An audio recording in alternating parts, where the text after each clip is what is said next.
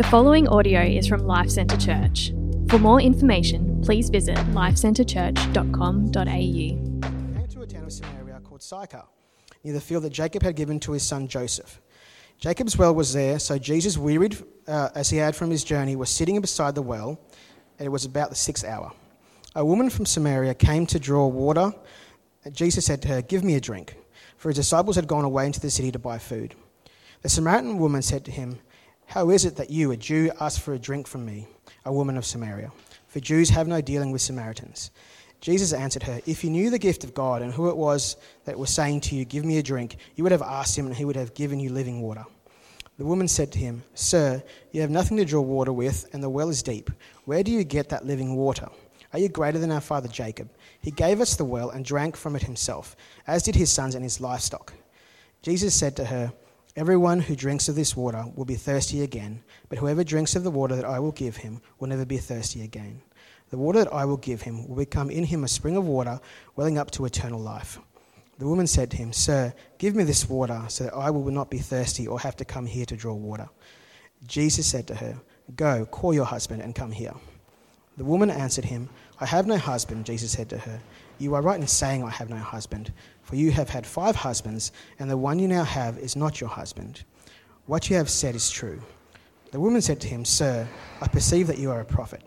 Our fathers worshipped on this mountain, but you say that in Jerusalem is the place where people ought to worship." Jesus said to her, "Woman, believe me, the hour is coming when neither on this mountain nor in Jerusalem will you worship the Father. You worship what you do not know, we worship what we know, for salvation is from the Jews. But the hour is coming and is now here when the true worshippers will worship the Father in spirit and truth, for the Father is seeking such people to worship him. God is spirit, and those who worship him must worship in spirit and truth." The woman said to him, "I know the Messiah is coming, he who is called Christ. When he comes, he will tell us all things." Jesus said to her, "I who speak to you am he."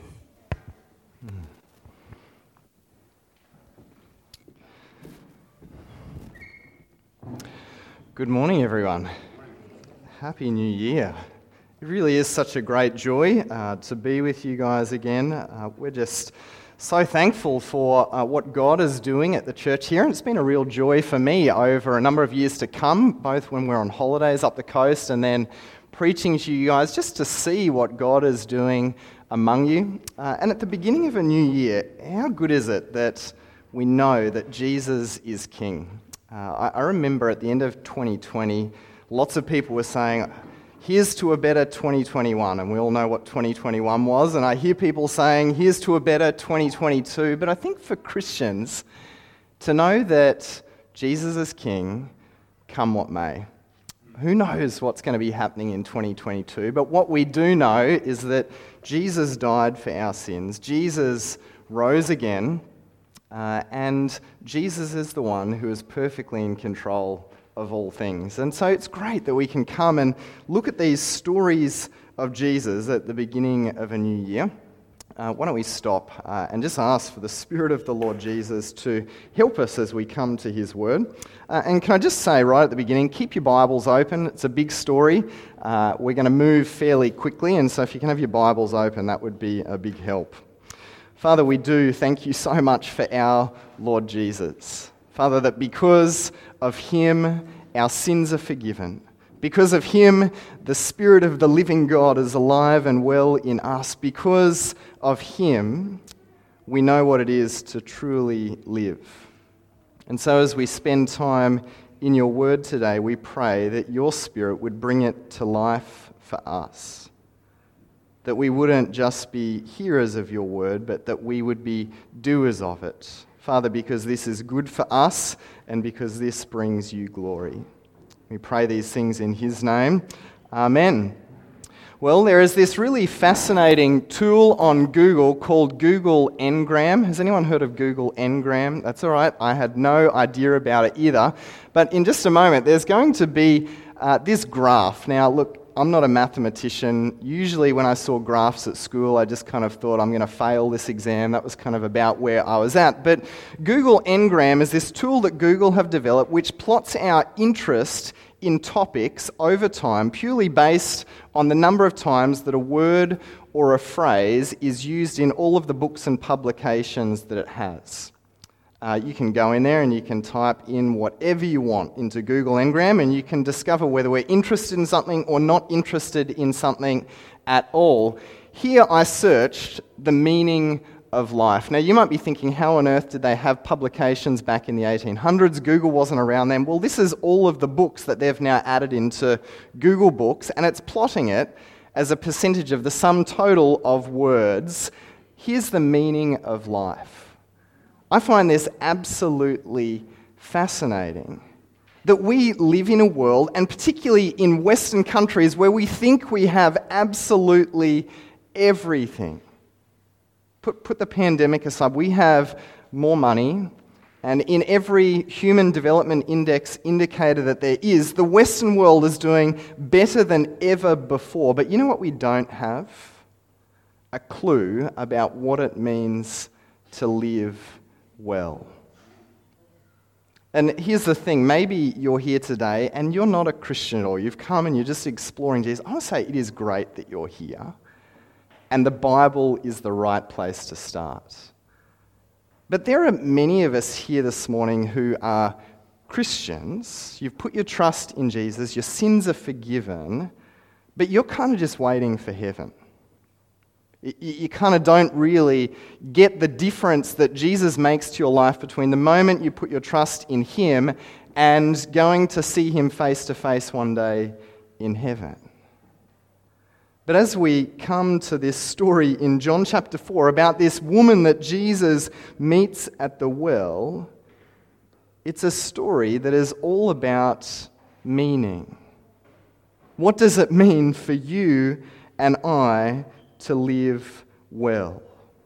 The story begins with a purposeful encounter. We're told that Jesus was making his way on a journey from Judea in the south to Galilee in the north. And as part of this journey, we're told that he was making his way through Samaria. Now, this on the surface just sounds a little bit like saying, I'm going to go through Hervey Bay on my way to get to Rockhampton. But there is a little bit more that is going on here. Read from verse 4 and 5 with me. We're told, and he had to pass through Samaria. So he came to a town of Samaria called Sychar, near the field that Jacob had given to his son Joseph. The text very clearly said he had to go through Samaria. But there's a little bit more going on here. Jesus actually didn't have to go through Samaria. In fact, all good Jews never went through Samaria. They avoided it like the plague. In the Old Testament, you've got the northern kingdom and the southern kingdom. When the northern kingdom was taken into captivity, some of the Jews stayed behind and they intermarried with foreigners. They effectively gave up on being the people of God. And this is who the Samaritans became. So this hatred that Jews had for Samaritans is so much more than Queenslanders have for New South Welshmen, right? To a Jew, the Samaritans were ceremonially unclean, they were racially impure, they were religiously heretical. And so if a Jew was heading north, if Samaria's there, they would still go all the way around here to completely avoid going through this place. But what are we told? Jesus had to go through Samaria. Why did he have to go through Samaria? Well, there is a divine appointment. He had to go through Samaria to meet this woman. And after arriving at Jacob's well, we're told that Jesus was tired and he was looking for a drink. And this single Samaritan woman arrives at the well, and Jesus engages her in a conversation. It's a single woman on her own, probably because she was an outcast even within her own community. So think this through. Jesus is going to a place that no Jew would go, and then he goes and meets a woman that probably no one even in her own community wanted to spend time with. And Jesus says to her, "Won't you give me a drink?" Just stop and let this rest on you for a moment. On the one hand, you've got a racially impure woman who is socially unacceptable and an outcast in her own community. And then on the other hand, you have Jesus, who is the Prince of Heaven, the creator of the universe, and the one through whom is all light and life. And he walks directly towards this sinful woman. Maybe you're here this morning and you've walked into this building and you're thinking, God couldn't be for me. Jesus could not be interested in me. And you're even sitting here feeling a little bit awkward about being with a church people because you think that sinful people can't come near God. Well, this is the good news of the gospel. That God isn't just okay with sinners, but he walks directly towards them in his Son, the Lord Jesus.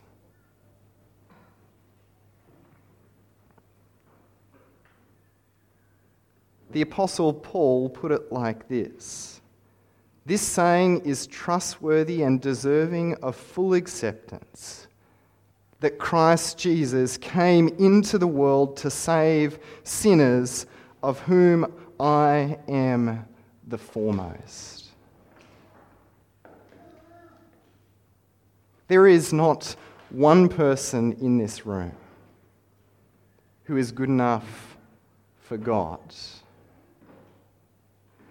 But every person in this room,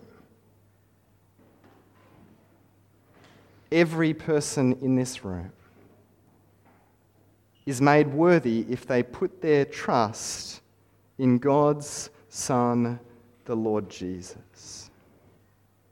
Hear this very clearly. Jesus is for sinners. He said really clearly, "I didn't come into the world to save those who are well. I came into the world to save sinners." This is the good news of the gospel, that those who come and put their trust in Jesus are not good people that God has made better. They are sinful people that God has loved in his Son, the Lord Jesus. Now, let me ask you this. If you are a Christian this morning, if Jesus is for sinners, I wonder if you are too. I wonder if you are too. At the beginning of this year, I had the joy of sitting down with someone who came to Eastside, and his first question to me was this: "Do you accept people like me?" You see, in his mind, churches are for good people, and he'd just confessed to me that in his mind, he was a very bad person. Is your church for people like me? And then this big smile cracked out across my face, and I think he thought that I was going to turn him away. I said, "Brother, welcome. Welcome. Come and meet the Lord Jesus." But then the story moves on. There's a deliberate encounter where Jesus walks directly towards this woman who is a sinner. But then we see the most important question that she should have been asking. Read from verse 9 with me. After Jesus says, "Can you give me a drink?" the Samaritan woman replies and said to him, "How is that you, a Jew, ask for a drink from me, a Samaritan woman?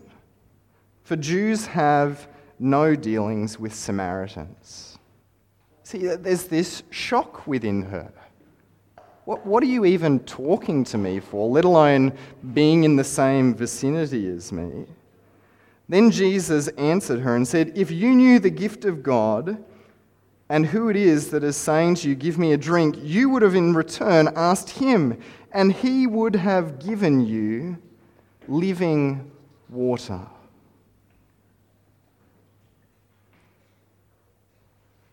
You see, Jesus gets to the most important question.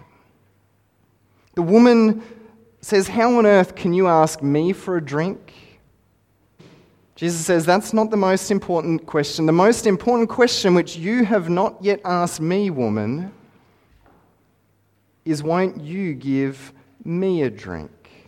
Now, there's this kind of funny interplay with water and drinking going on here, and I think that we genuinely struggle to understand this. If you and I want a drink, what do? We just go and turn the tap on. If you want a nicer drink, you go to the shops, you go and get a Slurpee on a Saturday afternoon. There's drinks everywhere. For us, drinks are on tap. But in the Middle East, there was no water purification, there was no big dams the way that we have them today. Getting a drink of water was a matter of life and death. If you didn't have water, what would happen? You would die. I had this funny interaction with my eldest daughter this week. She got a sunflower at the end of school term, and she's been looking after it very carefully. She gives it a drink every morning. But then Janelle and I noticed that this sunflower just started to die. We said to her, "Hannah, have you given it water?" "Yes, I've given it water." But the next day it looked even worse. "Hannah, have you given it water?" Yes, I gave it water. And then the third day, it was nearly dead. And then she said, "I think I forgot to give it water.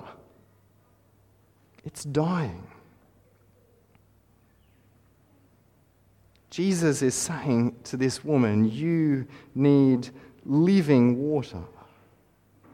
And as you would expect, initially this woman is thinking purely in natural terms. She's picturing Jesus saying, "Look, I'm going to give you a faucet where you can just get water whenever you want," kind of like the taps that you and I have today. And so she accuses Jesus of thinking that he is better than the patriarch Jacob who dug the well. It's kind of ironic here because it's true. Jesus is better than the patriarch Jacob. You can actually go, when you go home today, you can search on Google for Jacob's well in Samaria, and it's still there today. But notice how patient Jesus is with this woman. She's not getting what's going on here, but look down at verse 13 with me. Jesus says to her, "Everyone who drinks of this water will be thirsty again. But whoever drinks of the water that I will give him will never be thirsty again. The water that I will give him will become in him a spring of water welling up to eternal life." Isn't it beautiful? I love how patient Jesus is with this woman. He could have just said to her, "Look, just get with the program." Or he could have just walked off and said, "Look, I'm just heading elsewhere at this point." He slows down and says, "Everyone who drinks of this water, the water at the well, is going to be thirsty again. But whoever drinks of the water that I will give him will never, ever be thirsty again. The water that I will give him will become in him a spring of water welling up for eternal life." Water clearly is a metaphor of a life lived in relationship with God. In the book of Jeremiah, God says this to his people. He says, "My people have committed two sins. They have forsaken me, the spring of living water, and they have dug their own cisterns. They have broken cisterns that cannot hold water." Think back to that Google Ngram. Why is it that we're so interested in the meaning of life? Why is it that you and I live in a country that has so incredibly much, but yet depression and anxiety and concerns about life are simply going like that? Well, I would suggest to you it's because we drink deeply of all kinds of things, but it's like drinking salt water. We're like kids at a party, madly whacking the piñata of life, hoping that satisfaction will drop out, but it simply never does. We get a new job thinking it will make us happy, and then a week later, what are we back on searching for new jobs? Seek. We get a new home, and then not long later, we're back on realestate.com. And then when we are single, we long to be married. And then when we're married, we long for the days when we were single. We take a holiday. And as soon as we come back, we're looking for the next holiday. We keep whacking this piñata of life.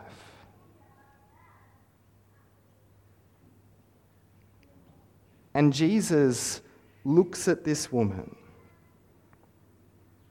and says, unless you drink deeply of me,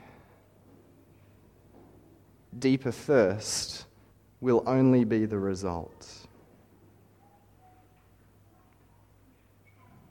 What was it that this woman was looking for satisfaction in life from? Well, we're told, we'll see in the story soon, that relationships were what she was pursuing. The next man, the next man, the next man. And she kept coming up short.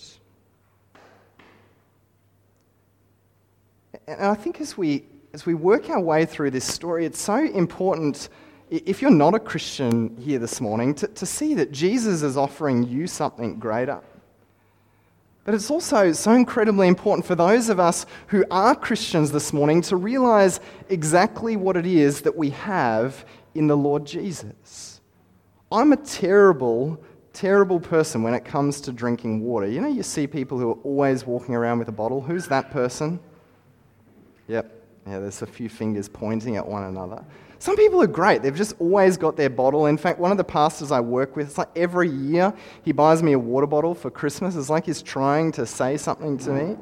But like I will persevere through like a 35 to 40 degree day, and then I'll get to the end of the day and I'll think to myself, why do I have a headache?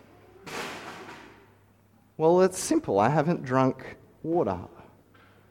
And I reckon there are many Christians who are like that.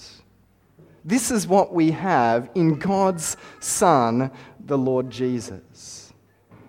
But yet we keep pursuing all kinds of other things, and we wonder why this dissatisfaction grows in our hearts. In fact, what many of us do is this dissatisfaction grows, and then we're likely to keep blaming Jesus. Well, Jesus didn't work for me. But if you're not drinking deeply of the Lord Jesus, that's actually God's kindness to you. He's actually reminding you that if you don't daily drink of Jesus, that you will be spiritually thirsty. But then at the very same time, he points at the fridge, so to speak, and he says, look, there's not even just a bottle in there. It's like one of those U-Butte fridges that you can just put a glass straight under and you can daily drink of my Son, the Lord Jesus. Practically, how do you do that? Come to church. So many people say, you know what, I don't have to come to church to be a Christian. I just think it's a stupid thing to say. Church is the place where you gather with the body of Christ. How do you meet Jesus? Gather with the body of Christ. You can have that argument with Jesus one day in heaven about salvation, but come to church. Gather with God's people. Read God's word daily. Our doctrine of the Trinity tells us that Jesus is God, and so if you want to hear the words of your King, the Lord Jesus, open the Bible. Be a person of prayer. Gather with a discipleship group. I have this discussion often with people at my church family. They say, you know, there's nothing in the Bible that says I've got to be part of a discipleship group. And my response to them is to say, well, all through the Bible it says you are the body of Christ, and it's not talking about you as an individual. It's talking to the collection of people. Drink deeply of Jesus in 2022. But then Jesus keeps pushing on with this woman, and he does something weird. He opens up a really deep wound. Just read of verse 16 to me. Now, Jesus fails every box when it comes to good pastoral care at this point. He says to her, "Go call your husband and come here." Then the woman, very awkwardly, I presume, answered him and says, "I have no husband." Then Jesus says to her, "You were right in saying I have no husband, for you have 5 husbands. And the one you now have is not your husband." And then the woman says, "What you have said is true." Just imagine the deep sense of shame that's welling up in this woman.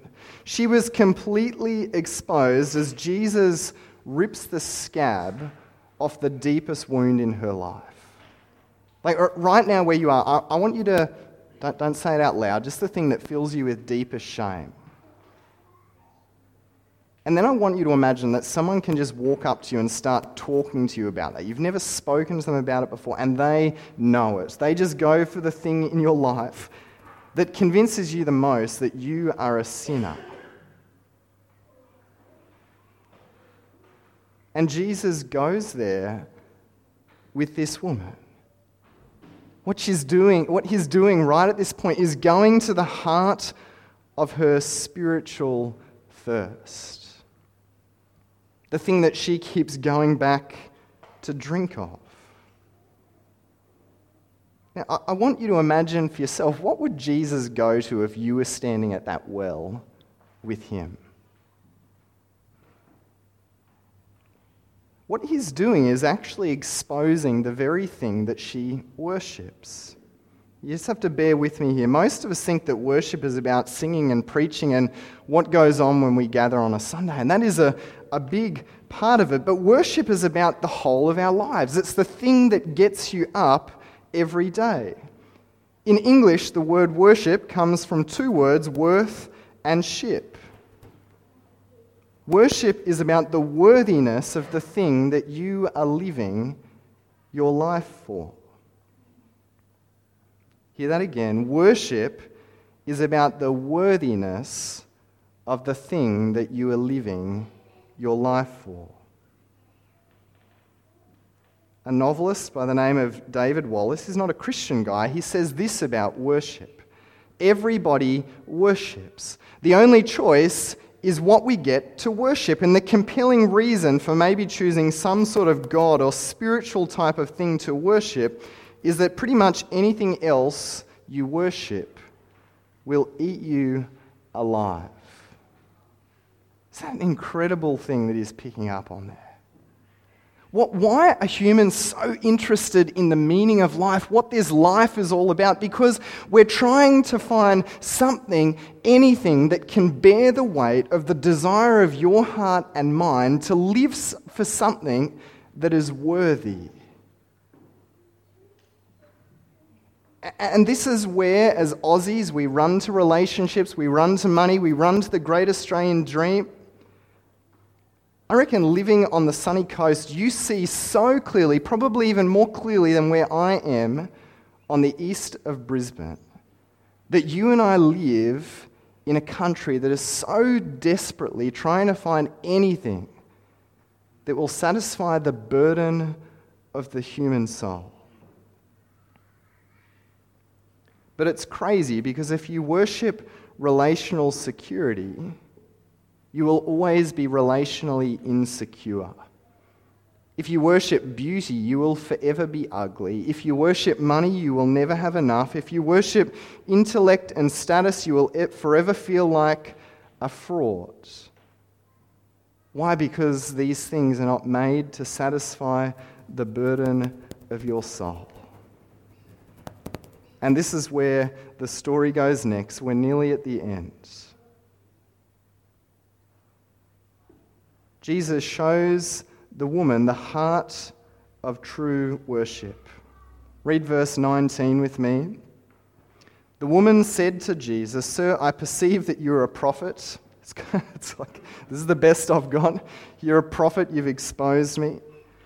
And then she throws out a red herring. She tries to divert the conversation. She said, "Our fathers worshipped on this mountain." She's talking about the Samaritans. "But you say that in Jerusalem, that's the place where we ought to worship." She's trying to just throw up a bomb in the conversation. Make Jesus stop pressing deeper into what's going on in her heart. But then Jesus says to her, "Woman, believe me." Now, when you hear the word woman, it can sound a bit pejorative, nasty. It's loving. Dear woman. Beloved woman. Believe me, the hour is coming when neither on this mountain nor in Jerusalem will you worship the Father. You worship what you do not know. We worship what we know, for salvation is from the Jews. But the hour is coming and is now here when true worshippers will worship the Father in spirit and truth. For the Father is seeking such people to worship him. God is spirit, and those who worship him must worship in spirit and truth. He pushes aside the theological controversy that this woman has raised, and he drives straight towards the heart of the matter. You know, God has not ever been totally consumed by this desire that he would just be worshipped on a mountain alone. Go and read the book of Acts where you see Peter unpack this beautiful sermon in the early chapters, and he says, God is the God of absolutely everywhere and all things. God is the one who doesn't just own this patch of land or that patch of land. God is Creator God. And Jesus says to this woman, you're going to worship in spirit and truth. Now, who is the Spirit of God? Well, the Spirit of God is the very Spirit which breathed creation into being. The Spirit of God enlivens the soul to the beauty and to the worthiness of God. The Spirit is the one who leads us to see the truth that God is the only one who is worthy to be worshipped. The Spirit of the God is the one who makes us look at all of the other things in our life. Makes us go, what on earth am I doing? Why am I not worshipping and living and giving the whole of my life to the worthiness of the God who deserves my whole life?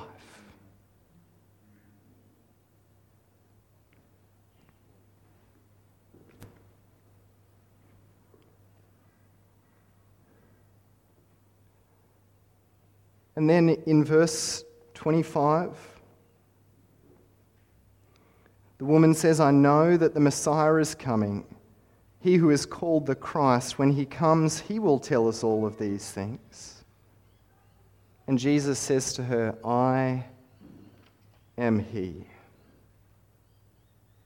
This is the most beautiful thing in all of the world, that this woman who is so desperately thirsty, who has so desperately been pursuing worship in relationships, and she's just kept coming up short. That the Creator and King of this universe would step down into the world, would walk directly towards her and say, I am he. I am here, dear woman, so that your sins would be forgiven. I'm here, dear woman, not so that you would just wait for heaven and kick back and go, what on earth is life all about? I am here so that you might drink deeply of the spiritual waters that flow from the Creator of this universe. I'm here so that you might know true meaning and purpose and joy that can never, ever be taken away.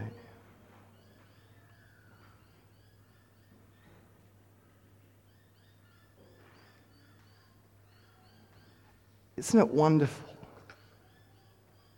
that this is what our God offers us in his Son, the Lord Jesus? And this morning, if you don't know the Lord Jesus, why not make the first Sunday in 2022 the day? This whole story is showing us that it's not about sinners making them worthy enough for God. It's about sinners putting their trust in the Lord Jesus. And it's as simple as this, putting your hand up, both hands up. You don't physically have to do that. Say, Jesus, I'm a sinner. And I need everything that you have to offer me. Come and talk to Jimmy afterwards. Come and talk to me. Come and talk to someone that you've come with today. And for those of us who are Christians, let's press into the one who says, I am he. Make it your joy in 2022 to read your Bible daily. Make it your joy to gather with the saints. Make it your joy to push back against Satan's lie that Jesus is just a downer on your life. And instead pursue the one wholeheartedly who says, I am the way, the truth, and the life. Let's pray. Thank you for listening to this podcast from Life Centre Church, located on the Sunshine Coast. We exist to make, mature, and multiply disciples and communities that depend upon, declare, and display the gospel of Jesus Christ in all of life. If you would like more information about us, please visit lifecentrechurch.com.au. We provide our podcast free of charge. Please feel free to download the content and share it with others, but please do not edit or alter the content in any way without the written permission from the leadership of LCC.